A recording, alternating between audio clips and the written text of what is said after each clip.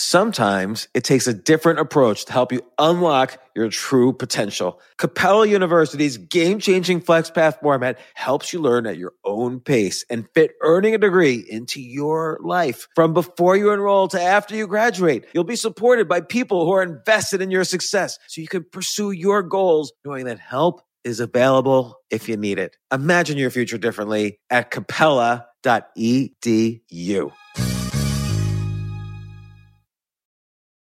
As a person with a very deep voice, I'm hired all the time for advertising campaigns. But a deep voice doesn't sell B2B, and advertising on the wrong platform doesn't sell B2B either. That's why if you're a B2B marketer, you should use LinkedIn ads. LinkedIn has the targeting capabilities to help you reach the world's largest professional audience. That's right, over 70 million decision makers all in one place. All the big wigs, then medium wigs, also small wigs who are on the path to becoming big wigs. Okay, that's enough about wigs. LinkedIn ads allows you to focus on getting your B2B message to the right people. So, does that mean you should use ads on LinkedIn instead of hiring me, the man with the deepest voice in the world? Yes. Yes, it does. Get started today and see why LinkedIn is the place to be to be. We'll even give you a $100 credit on your next campaign. Go to linkedin.com/results to claim your credit. That's linkedin.com/results. Terms and conditions apply. This isn't your average business podcast, and he's not your average host. This is the James Altucher Show. Oh my gosh, this is going to be my favorites episode, and it's my favorite list of artists or entertainers or whatever you want to call them who, because of artistic integrity, they wanted to be authentic, they turned down millions of dollars when I honestly don't think I would have made that decision. Like everyone always says, oh, be yourself, don't sell out, don't do things just for the money. You do need money to live. And as much as, I feel like a lot of my writing I do with artistic integrity, or I hope I do. But some of these decisions I'm about to tell you are just incredible to me. So we're going to talk about, first I'll talk about Jewel, the singer. And then we're going to talk about Sylvester Stallone, Seinfeld, and a few others. My favorite actor, Seinfeld. So first off, Jewel, she was on my podcast, and I admit I was kind of a little bit in love. You can't help it. She's very cute, and that's sexist, I know, but I couldn't help it. And I do think she's a wonderful singer, though. I really am a big fan. That's why I wanted her on my podcast, and I admire a lot of things about her. But in particular, something she told me during the podcast blew my mind. So she had a hard life as a child. She was abused. She went from house to house. She lived in a barn for a while. She was homeless for a while. And ultimately, she was homeless in, I believe it was Venice Beach, California. And every day she would basically, sleep on the beach or sleep wherever homeless people sleep, or she slept in her car. That's it. She slept in her car. And every day there was this one diner that she would sing in, and a crowd her singing was so beautiful. She's 19 years old. Her singing was so beautiful that a crowd started to develop every day, and it would get bigger and bigger and bigger. And eventually, this is LA. People in the entertainment industry would heard about this amazing singer in this diner, and the music industry would show up and listen. So one time, a record label, and this is, again, she is living in her car, and a record label said, we'll do an album for you. We'll give you $1 million advance. $1 million. You're homeless. You need to take this $1 million. And she thought about it, and she said no. Jay, would you have said no? You're homeless. You have no money in the bank, and you have this talent. You're right. 19 years old because you have your whole life ahead of you. Would you have taken $1 million there? No, $1 million is $1 million. If you say, hey Jay, I'm gonna give you $1 million to slap your best friend, I would do it instantly. Right. What wouldn't you do for $1 million? Nothing. $1 million is a lot of money. Yeah. So like, if I said to you, Jay, you have to move to Montana for 3 years, would you do that? Oh yeah, For $1 million? for $1 million. I mean, like that means like, do you cover all the housing expenses as well? Like that No, I have to. I'm just going to give you $1 million. How would you think there's expensive houses in you think rent is expensive in Montana? Well, but I just want to make sure I get my $1 million worth. Like I have to get the clean $1 million. Okay, You just know? to make sure that you're not going to be wasting too much money in Montana for $1 million. Let me just find rent for you here. I'm gonna find rent in Montana. Okay, Jay. Here's a 2-bedroom apartment for $975 a month. Yeah, $975 a month. Let's say $1,000 What a month. are you paying now for your studio in New York City? It's $2,600. $2,600. Okay, here's another 2-bedroom for $1,025. I think you're gonna do okay, particularly since you work remote. So, here's a 2-bedroom for $550 a month. You think you'll go broke on $1 million? No, but like when you say $1 million means I get $1 million just for the challenge. I don't have to spend extra money for the challenge. I mean, here's a townhouse, 3 bedrooms. Okay, $995 a month in Missoula, Montana, which is a pretty happening town, I might add. Right. How many square feet is your apartment? I think it's like less than 600. Okay, here's 1,848 square feet in Bozeman, Montana for $1,800 a month. Right. With $1 million, you could stay there for 500 months. Right. If there's any, Montana's official listening to this, make sure you sponsor the podcast. Right. The James Altucher Show. The James Altucher Show, sponsored by the state of Montana. I don't even know who the governor of Montana is. I don't really know anything about Montana. My theory, which I've said before on this podcast, which is that they should never have put, look, I'm Jewish, and in 1948, the Jews were in really bad shape after World War II, of course, and they wanted their own country just to be safe. Why did they put them in the middle of the Middle East where every other country hates them and goes to war against them constantly? They should have put the Jewish country in Montana. There's so much land in Montana. It's an enormous state. You just put them. Israel is like the size of 1/100th of Montana. They could have, and everybody could have been living in $600 a month, 5-bedroom apartments, and we would have had all the Jews hanging out in Montana, building that would have been like the Silicon, Montana area. At least North Dakota and Idaho wouldn't be going to war against them constantly. So that would be a drag. So can you imagine if North Dakota, like the Dakotas, just really hate Israel and Montana? It's like, why did they give them Montana? Anyway, enough of that. So here's why Jewel did it. Here's why she returned on $1 million. She had a very offbeat style. It wasn't like a pop kind of style. And she was afraid that there would be too much pressure on her to sell like millions of copies. And then the record label would dump her and her career would be over. So she was honestly, at the age of 19, she was mature enough to be worried about her artistic integrity and to be worried about her long-term career. I mean, she has a career forever now. And here's what she said to me. She said, "Don't write for the masses, write for yourself."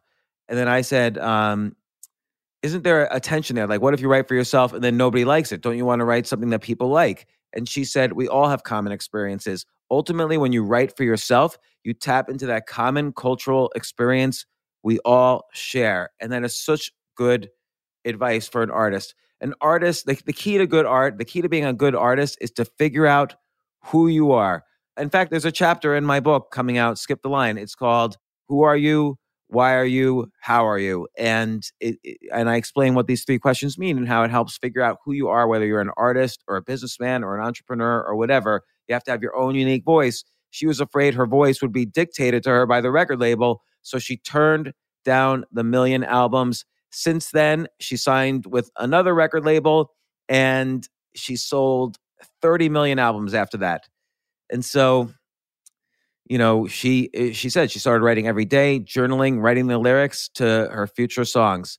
And I found that every time I wrote, she's saying this, I found that every time I wrote, it reduced my anxiety, even when I was living in my car. So money doesn't solve the problems, but finding your authentic artistic integrity ideally will. And that's something I should remember. That's something everybody should remember. And artistic integrity doesn't just mean like a singer or a movie star. It could be a businessman. It could be an entrepreneur.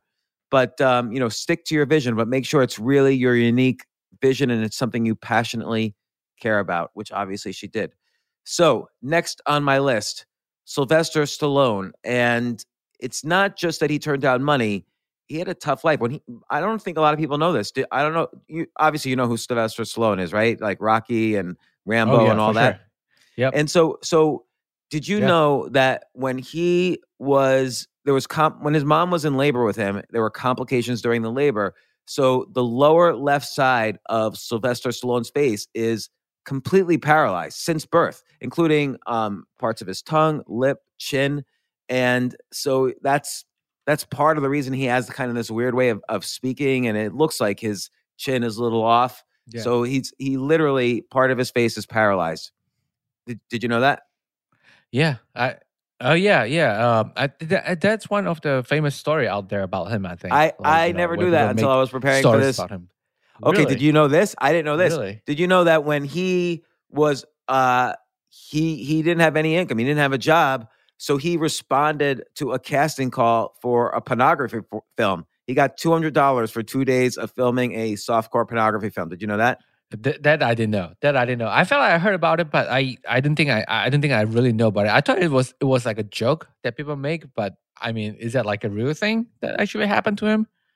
Another time, he was so broke, he sold his dog for $50. Yep, that I know. And then really, you knew that? I didn't know that. Yeah, and then once the Rocky became successful, he went back and bought back the dog.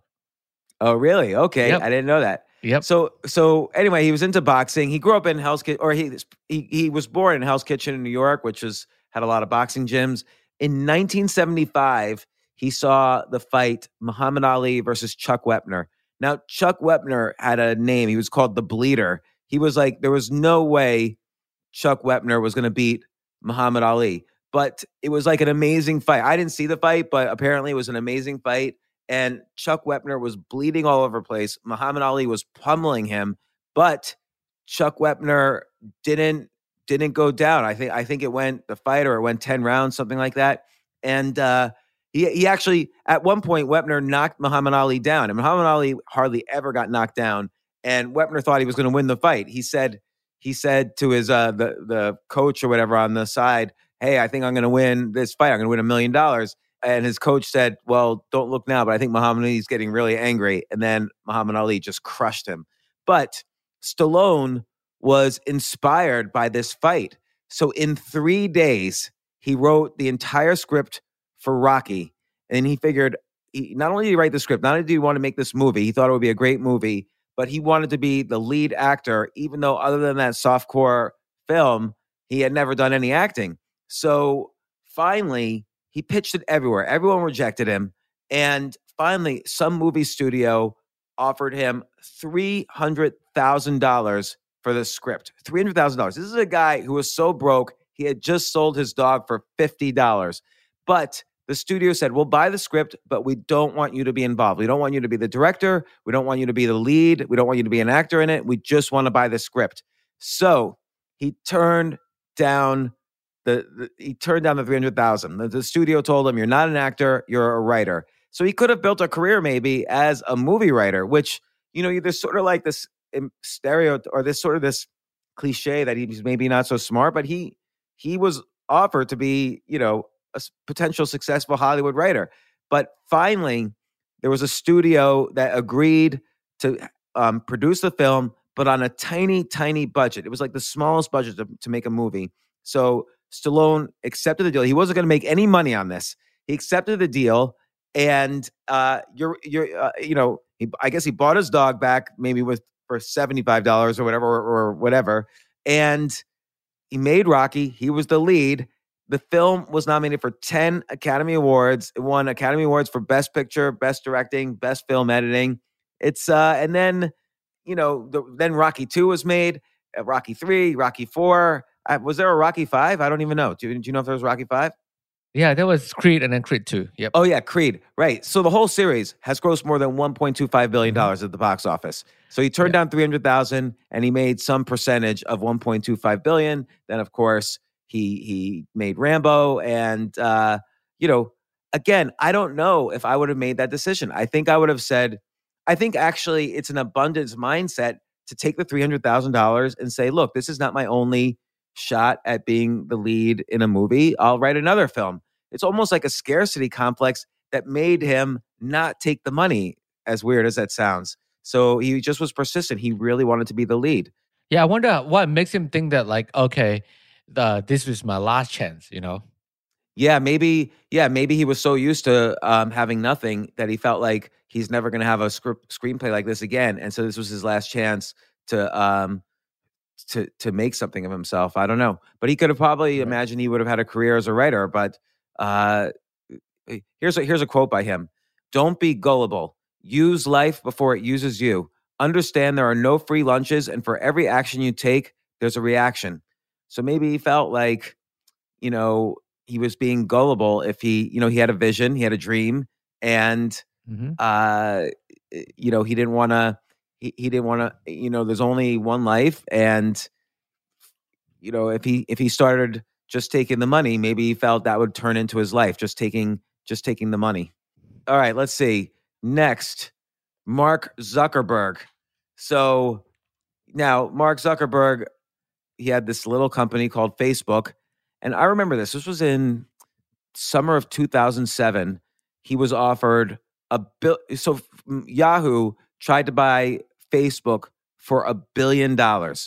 And Mark Zuckerberg owned 25% of Facebook. He was 24 years old, and he would have made $250 million. Jay, if you were 24 years old and you could make $250 million, would you take it?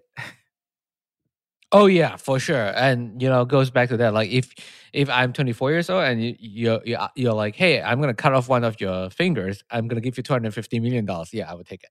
$250 million is way more money than $1 million. What about cut off your right arm? Well, that maybe I have to think about it. If you give me $1 billion, then maybe yeah. Well, what's the difference between 250 million and $1 billion? What are you gonna buy? What are you gonna buy if you have $1 billion, but you're like, oh, I only have 250 million. This sucks. Well, see, if you think about it, $1 billion, you can found a company that makes like a cyborg arms. Then you have a cool arm. So it's a win-win situation.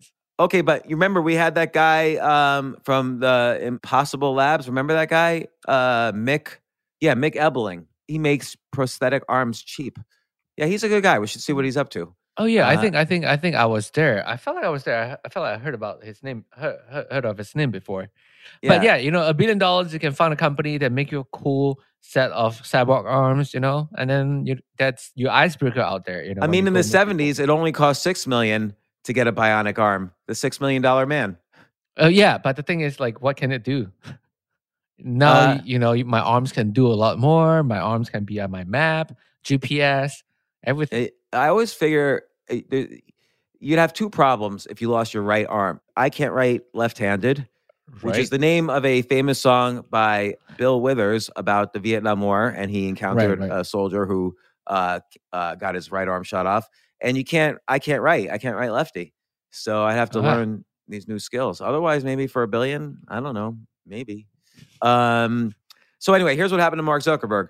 Why did he turn down $250 million? So I had the opportunity to personally ask Peter Thiel on this very podcast. Peter Thiel was the first investor in Facebook. And now, don't forget, this was shortly after Peter Thiel had sold. He invested in Facebook kind of right after he sold PayPal to eBay. How much did he make when he sold PayPal to eBay? Well, Peter Thiel made $75 million.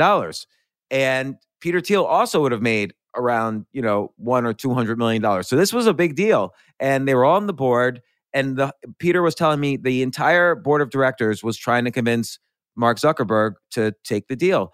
And Mark Zuckerberg said, what would I do with $250 million? I would just write some code to connect people to each other and create a social network. Well, I've already got that. So I don't want to take the $250 million. And fortunately fortunately for him and Peter Thiel and everyone else who was an investor, Facebook is now worth what, 800 billion? Let me just see. Hold on. What's Facebook worth? I mean, could you imagine turning down 250 million and now, yeah, it's worth $769 billion. So what's Mark Zuckerberg worth now? Let's see. I'm gonna use the Forbes list, even though I've shat on them in the past. Mark Zuckerberg net worth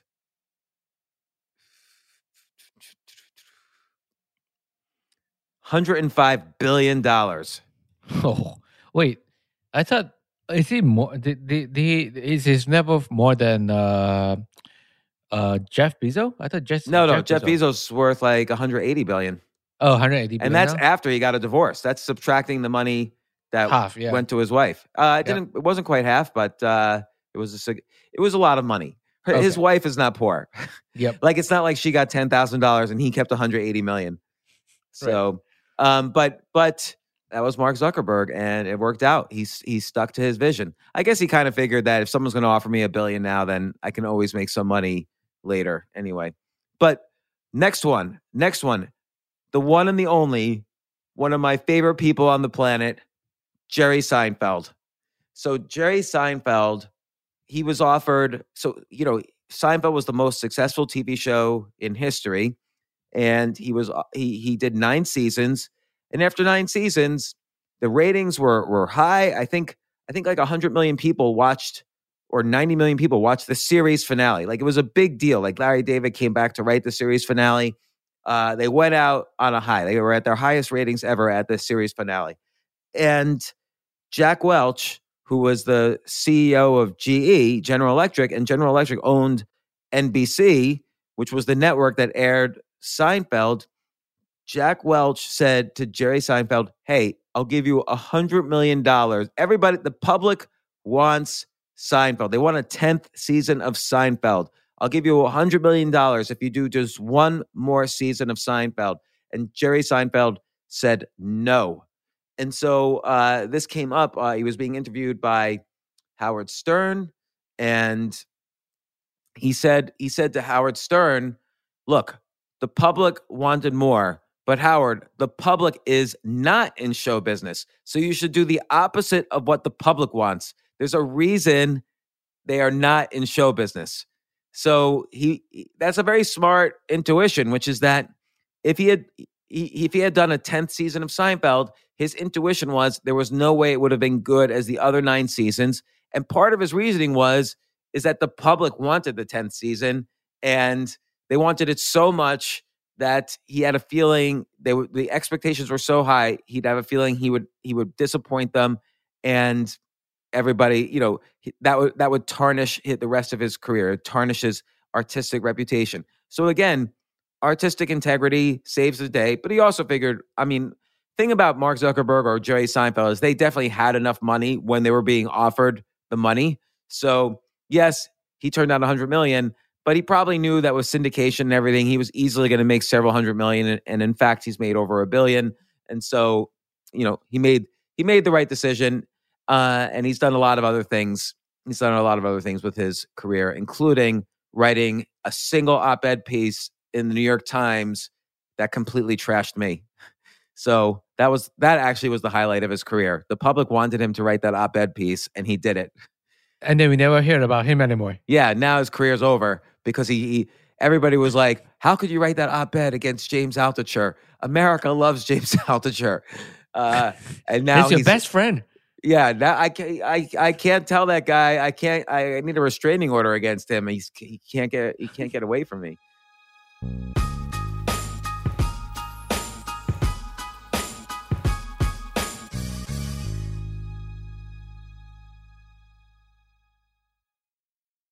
Yes, it's totally true. Airbnb has changed my life. If anything, they have made my life so much better. Like, I used to live in Airbnbs. I lived in over 100 or 200 different Airbnbs over a 3-year period, and I loved it. I became a really good guest of Airbnbs, and I got to know lots of hosts. So when I initially owned a house, of course, the first thing I thought was I'm going to turn my house into an Airbnb because I travel a lot. So why leave my house unused when I can make a side income by letting others Airbnb my house or come to stay in my house as guests? And having my own Airbnb or being a host for Airbnb has allowed me to do just that. And I've met other hosts. I've actually spoken at Airbnb's host conference. I think it was in 2017. I met so many just nice hosts. It's a great community. And I love, turning my own home into an Airbnb. Like I'm traveling to Austin next month. My home's going to be an Airbnb while I'm away, and I'll stay in an Airbnb. I'd rather stay in like a 3-story house Airbnb than in one tiny hotel room in the middle of Austin during South by Southwest. So listen, while you're away, your home could be an Airbnb. Many people host on Airbnb, but there are people who are just letting their house sit empty, who've never thought about it or didn't realize their space could be an Airbnb. Hosting can easily fit into your lifestyle and is a great way to earn some extra money. So if you have a home, but you're not always at home, then you have an Airbnb. Your home might be worth more than you think. Find out how much at airbnb.com/host.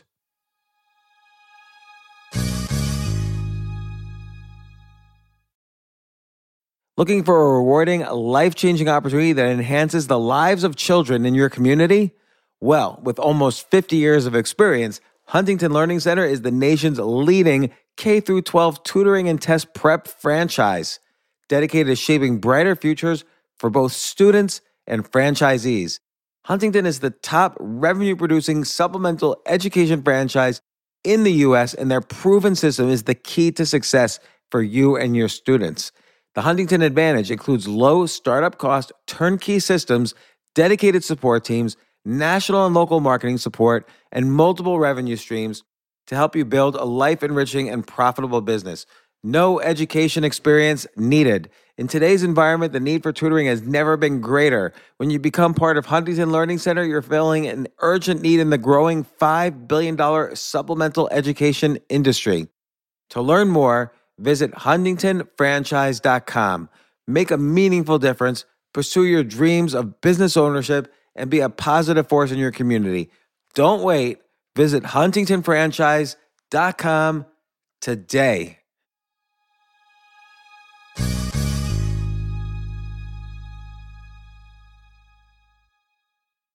Hey, listen, men's health is important. Men act all cocky and like they don't need anything. But the reality is, as you get older, there's some things you need. And it often feels like we're too busy to take care of our health problems. Like I'd rather do anything than go to the doctor or the dentist or the pharmacy or whatever. But now you don't have to waste your time if you use Hims. Hims, H-I-M-S, Hims is changing men's healthcare by providing simple and convenient access to science-backed treatments for erectile dysfunction, hair loss, weight loss, and more. The entire process is 100% online, so you get a new routine of improving your overall health faster. Jay, you listening to all this? Yes, I definitely gonna use Hims from now Not on. that you need it. You're young and healthy. James, I'm 35.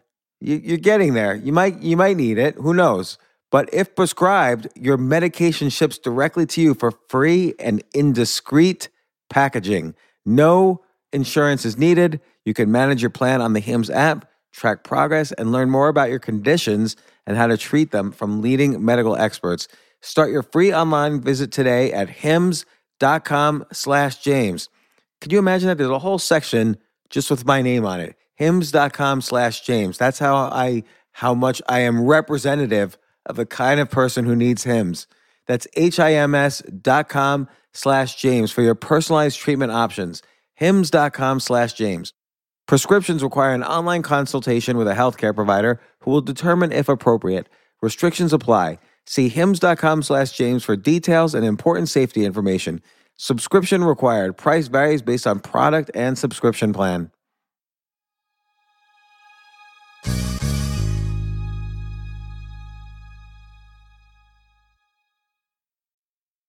So here's an odd one. Breaking Bad.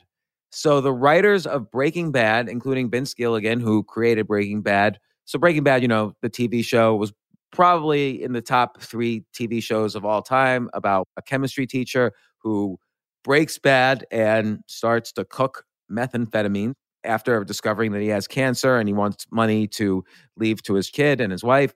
So anyway, Breaking Bad was offered, Jeffrey Katzenberg offered the Breaking Bad writers $75 million to make just 3 more episodes, and they turned it down. And I don't know how much money TV writers make, but I kind of doubt that they, as a group, that they had $75 million. That seems unrealistic to me. So, but they turned it down, and they turned it down for the most insane reason. So Breaking Bad had 62 episodes in total, 62. And Jay, did you watch Breaking Bad? I don't know. No, I didn't watch Breaking Bad, even though I should. Breaking Bad's a great show. But honestly, I've probably watched it 3 times, the entire series. But here's the thing. There's a reason why the show only had 62 episodes, is that the 60-second element on the periodic table is samarium. And this element, samarium, is known for treating lung cancer, which is the cancer that Walter White had. And so for Vince Gilligan, the creator of the show, symbolism was very important as part of his artistic integrity. So he turned down $75 million to keep. Nobody even knew that was the reason why there were 62 episodes. It only came out later, but he turned down the $75 million, which seems kind of insane to me, but that's the story. So I don't even know what to say about that. Like I 100% would have taken, I would have just done like, I don't know, sequels. Like even if, I'm not going to give any spoilers, but let's see who is next on my list of artists who have turned down money for. This is my list of favorite artists who have turned down money for artistic integrity. Macklemore, rapper Macklemore. I first became aware of Macklemore when he did the rap song Thrift Shop. He's done many great songs, but Thrift Shop was sort of his breakout song that made him, it won all sorts of awards and everything. But his career had gone for a long time before he had that breakout hit. And at first he tried to get, all the record labels to sign him. It was hard to be an independent artist, particularly an independent rapper. But finally, though, he was getting enough acclaim, and this was still before Thrift Shop, but he was sort of getting known. And Jay, this one actually is going to be very important to you, this story, and I'll tell you why. Because finally, L.A. Reid, who's a big record executive, and he was a judge on X Factor. He ran a record label, and L.A. Reid called him and said, "I want to sign you." And Macklemore said, "Well, I'm not sure we want to be signed." But L.A. Reid said, don't even talk anymore. Where is your next show? Wherever your next show is, I'm bringing my entire team to go to the next show. And Macklemore was like, "Are you sure?" And L.A. Reid said, "Yeah, we're all going to the show. We're getting on a plane right now. We're going to go to wherever your next show is." And it did turn out that Macklemore had a show coming up in a few days. So it was in Missoula, Montana, your new home. Montana, wow. Yeah, and he was going to go, it was performing at the Wilma Theater in Missoula, Montana. So there's a lot of culture in Missoula. And L.A. Reid flew out, and he did try to convince Macklemore to sign with him. And Macklemore said, "No, I'm going it my own way." And then he released Thrift Shop, and the rest is history. He's super successful. There's also a really good guest appearance by Macklemore in one of my favorite TV shows, the show Dave. I watched it during the pandemic. It's on Hulu. It's about the rapper Lil Dicky, and it's a sitcom, but it's kind of about his life, and it was created by him, and there's a lot of good comedians in it, a lot of good performances. Anyway, Macklemore makes a guest appearance in that. But here's a quote from Macklemore. "I'm really happy that we did it independently, and we're going to continue to go that route. If there is something that makes sense, like I've always said, at this point, it completely remains independent." L.A. Reid was super cool. His team was super cool. It was really dope that an icon and legend like L.A. Reid would fly to Montana. That was just super humbling. But he turned down the money. He turned down the record label, kept to his artistic integrity. And by the way, this is not to say that, going with a record label is does not have integrity. It's just in these situations, the artists felt that their vision could only be implemented if they go their own way and if they chose themselves. This is basically a choose yourself kind of episode. So next in line, my actual favorite comedian, or one of them, Dave Chappelle. So many people probably remember Chappelle's show, and Comedy Central offered $50 million for Dave Chappelle to do another season. And Dave Chappelle at first said yes, and they were all set to do the show. Neil Brennan was his co-writer. He was going to get some of that money. They all show up for the first day of filming. No Dave Chappelle. He's gone. He's completely missing.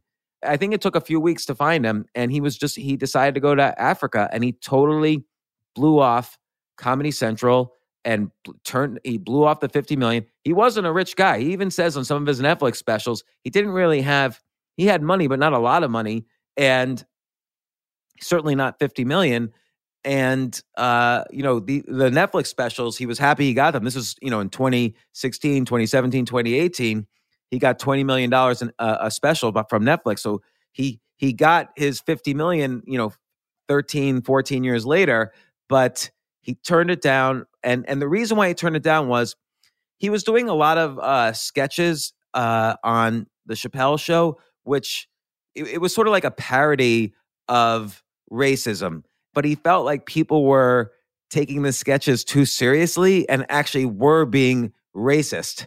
So he thought that people were laughing for all the wrong reasons, and he thought he was contributing to racism with his show. And so $50 million couldn't convince Dave Chappelle to make more pseudo-racist sketches.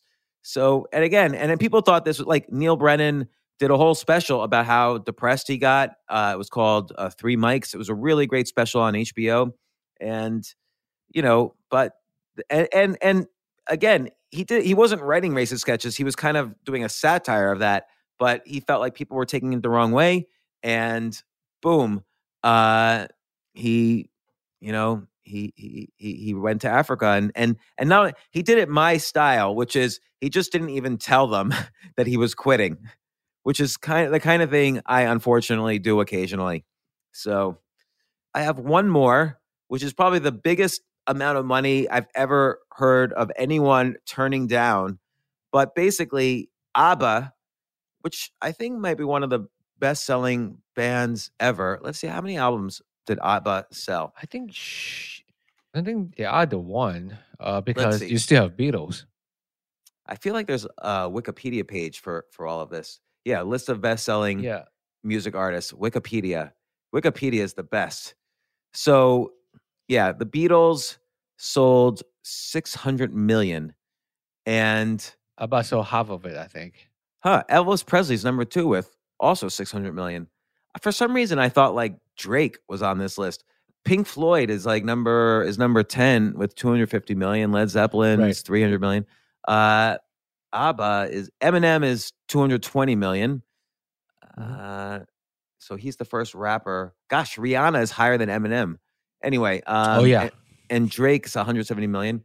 ABBA's all the way down there. ABBA's 150 million. But there was a lot of tensions in the band, so they famously broke up. And I think it was in 2004, their old tour group or whatever, the company that put them on tours, offered them $1 billion for a reunion tour, and they said no. So, because their music had a lot of resurgence. Like they had that Broadway show, or they still have it. It's Mamma Mia, and so their music had a big resurgence. So they know. I mean, they must have done the calculation. The people who offered them the $1 billion, that they would make this money back. So they offered them $1 billion, and ABBA said no. Let me see what ABBA said as a result. Hold on. ABBA rejected. Of course, there's a lot of stories of people like, Tom Cruise turned down playing Iron Man. Will Smith turned down playing, the Keanu Reeves role in The Matrix. But those are different, right?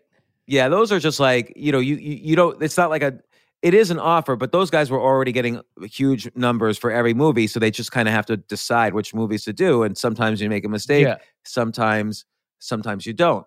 Um, Yeah, so and most of the time they turn down the role because they just don't think the the movie just wasn't any good or it's not gonna be successful. yeah, right. So they have to take a gamble because they don't want it's not even about artistic integrity. They want to have commercial integrity. So if they do like a Right. bad movie, they won't get as much money the next time. So Will Smith supposedly turned down The Matrix because he didn't understand the script, which I get. It's a complicated script. So let's It see. is. I want to see what Abba. I thought I had it right here, but let's bring it up. So, Abba turned down a $1 billion offer to reunite because it would involve playing 250 shows. That's, I don't know. If I had to do 250 shows playing the best music in the world, I don't know if I would do it even for 10 billion. That's just that's because you know why? Because I just like sitting in my office all day. Telling me to go to 250 shows, forget it. I'm not doing that for $1 billion. I don't need $1 billion to sit in my office. But I can't even get you to do 25 shows. Yeah, I can't even do 25 podcasts in my office, let alone 250. So let's see. They said no. We said no because they wanted 250 shows. It was incredible. No chance we would have done it. So, and I think also, I don't know if they really liked each other that much at that point. But anyway, that is 10, what is it? 1, 2, 3, 4, 5, 6, 7, 8. That's 8 artists who turned down a lot of money for artistic integrity. So I want to ask people, which one was the most incredible to you, and would you have turned it down? And I'll tell you, for me, for some reason, the Jewel one sticks in my head. Like, she was living in her car, homeless, and only 19. So when I was 19, if someone offered me $1 million to do my dream, which is to sing, like, if I was Jewel, singing music was her dream, I don't know what I've turned it down, because even if that first album's bad, I'll have the $1 million. I could maybe, some of it goes towards making the album, but then I would have had, I could have relaxed a little bit instead of living in my car, and maybe I could have made another album. I guess she thought that she never wanted to sacrifice her artistic integrity. And, when I write a book, I would say one time when I wrote a book, I sacrificed my integrity a little bit. I wrote the Wall Street Journal Guide to Investing in the Apocalypse. Now, I had a good idea for a book, but they really edited it a lot, and they had someone else write on it. This was like in, I don't know, 2008, 2009. And I didn't really like it at the end. I'm ashamed of that book a little bit.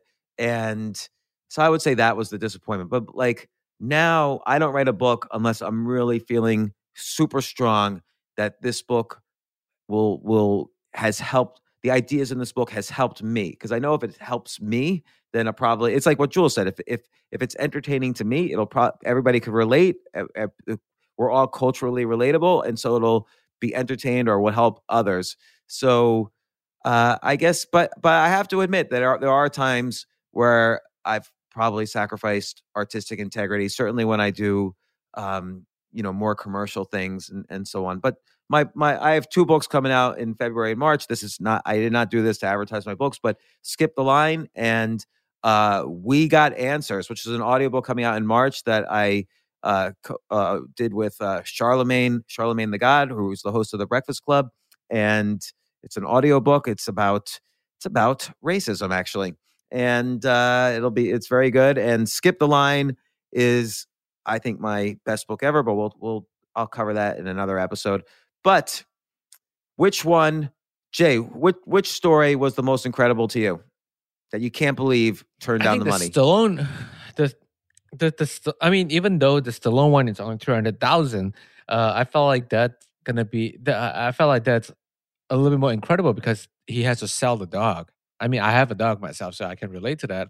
And also, like, I can relate to, like, oh, I rather do it by myself, or I rather have involved in it rather than, selling it away and not have anything to do with it. You know what I mean? Like, I always want to have control or Yeah. involve in my own project. Yeah, because if it didn't work out, maybe no one would hire him as a writer again. Yeah. So, but still, though, I feel like it's almost like a lack of confidence in your talent to turn down the money because you think this is your one chance. Like it's almost a scarcity complex. But, they were young, they were broke. One thing I know is that when I didn't grow up with money, and when I first had a job in New York City, I was dead broke. I had no money. I lived in one room with another chess player from Washington Square Park. It was a one-room apartment. I slept on a mattress on the floor. He slept on the couch, and it was $300 a month, and that's all I could afford. My salary at HBO, I had no money coming into it, but my salary was $40,000 a year, which I don't know, after the taxes are taken out, is $2,000 a month. So there was no apartment in New York City I could afford. I couldn't even afford $300 a month. So I would eat like one meal a day of ramen noodles, and uh, uh, and I turned down a job at JP Morgan for double that because I wanted to work at HBO. But I don't know, if someone had said to me, "Hey, here's $1 million to write a book, but you have to write a book about flowers, and it has to say flowers are bad," I don't know if I don't know if I could have turned that down. I would have taken it, I think. So Right. everybody out there I listening, mean, money is money. yeah, I mean, and then I would just write the next book. But anyway, everybody who's listening, tweet out what your favorite of these stories was, and if there's any big ones that I missed that you think are really interesting stories, let me know. I'm collecting stories of artists who turned down money, artists or entrepreneurs who turned down significant money because of artistic integrity or entrepreneurial vision. Thanks very much for listening to this. This is another episode of the My Favorites sub-series on the James Altucher Show. If you like this, please, I would really appreciate if you write me a review on iTunes. It really helps me out. Yeah, and check out my book, Skip the Line, coming out February 23rd. I'm really proud of it, and it's about basically how to find your passion or even change passions anytime in your life and skip the line so you can be successful as quickly as possible. There's no BS in the book. I hate BS self-help books. This is all techniques that I've personally used, and I've changed my career at least 5 or 6 times, like completely changed it. But I'm going to do an episode about some of this stuff soon. Thanks very much, everybody. Thanks, Jay, and talk to you soon. Bye.